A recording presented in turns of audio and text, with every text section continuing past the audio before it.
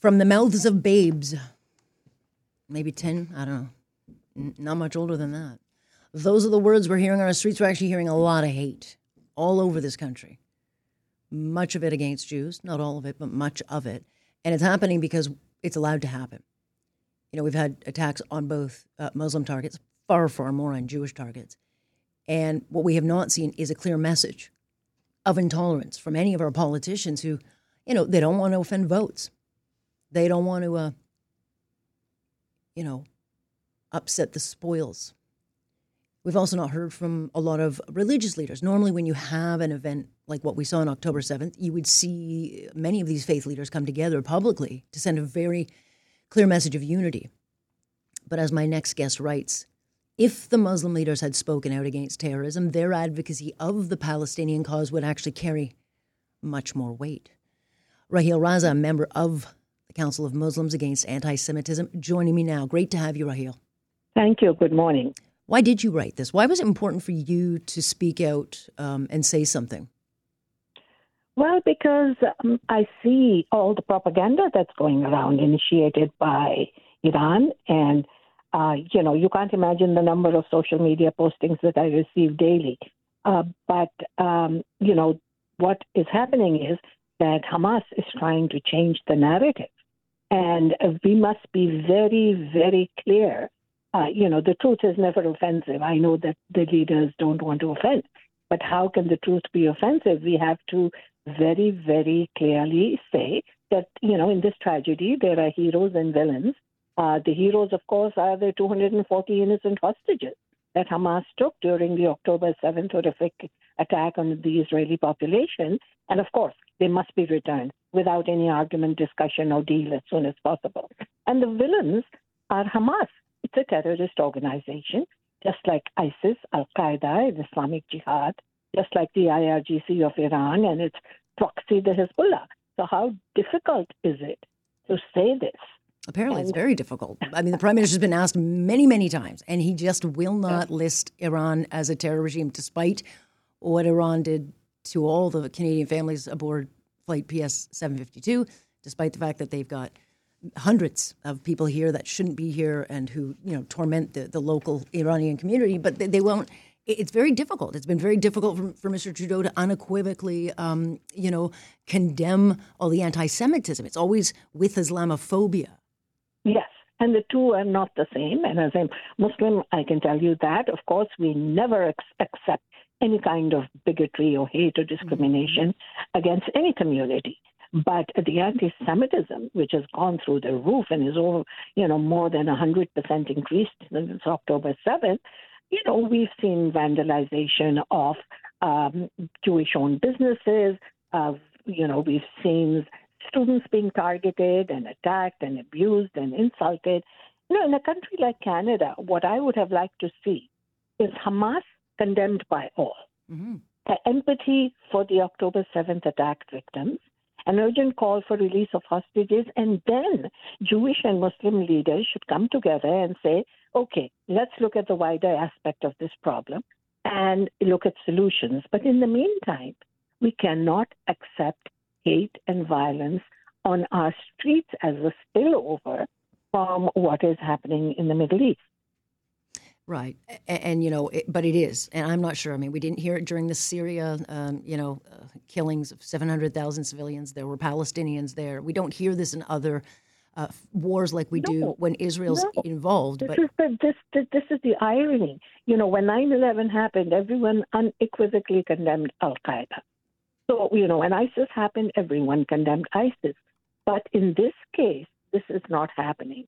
And, there is a deafening silence. There is a lack of leadership, especially in the Muslim community. And there is a lack of speaking the truth.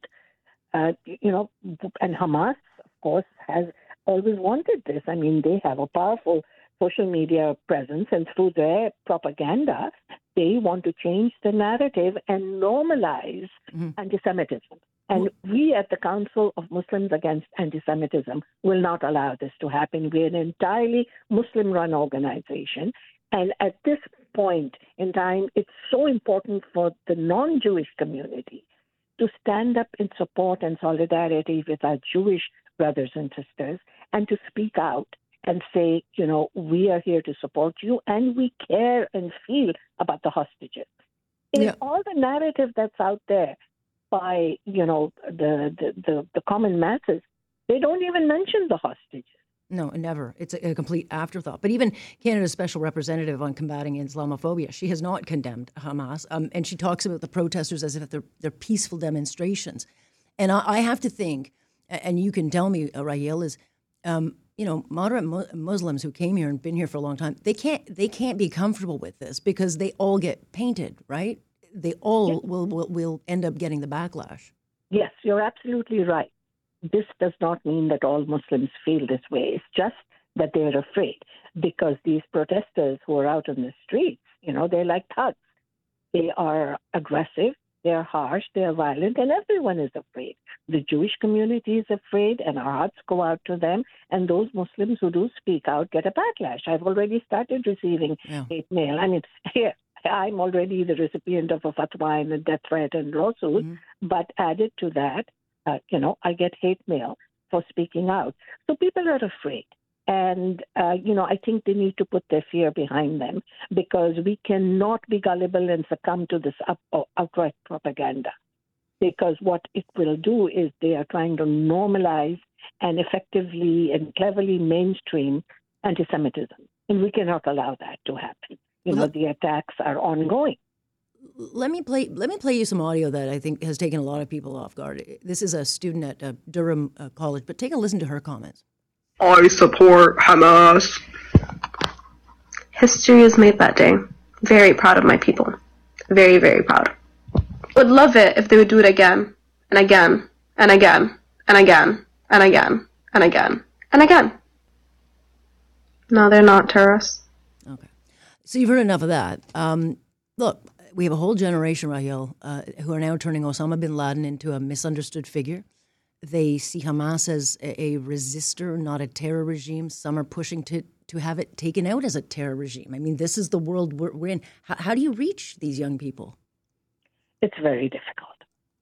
It is very difficult because the counter-narrative is just not strong enough. Their propaganda machine has been working overtime. I mean, this is so frightening. What I just heard is so sad and frightening. But, this is the mindset set of many young people. So it becomes imperative then for counter voices, for an alternate narrative. And that is what we are trying to provide. Trust me, every single day I'm either writing or speaking or talking to people because that counter narrative is very important. There's just not enough of it. It's so clear. The fact is that, Hamas is a terrorist organization. And how hard is it to say that? They launched an unprovoked attack. And the atrocities, the barbaric way in which they attacked and what they did is so gruesome that, we can't even discuss it. It shakes you to the core. So, but the fact that Hamas not only terrorizes Israeli civilians, but its own population as well in Gaza. So the suffering in Gaza is not entirely due to this war. This has been going on since Hamas took over. They've been using their own people as shields, and, they have been mistreating them. When Israel left Gaza in 2005, the infrastructure was all set up, and people said that Gaza could become the next Singapore. Yeah. But what did Hamas do? Exactly. They destroyed it, and the billions of funding that they get from all over the world is not used to build infrastructure or schools or hospitals or help the civilian population of Gaza. It's used to pump, weapons and the rockets that they used to fire against the Israeli civilian population. So, if people want to blank out what has really happened and start the narrative after the attack of October 7th and somehow make Hamas the victim instead of the perpetrators of this ghastly attack, then there's something obviously very wrong with that.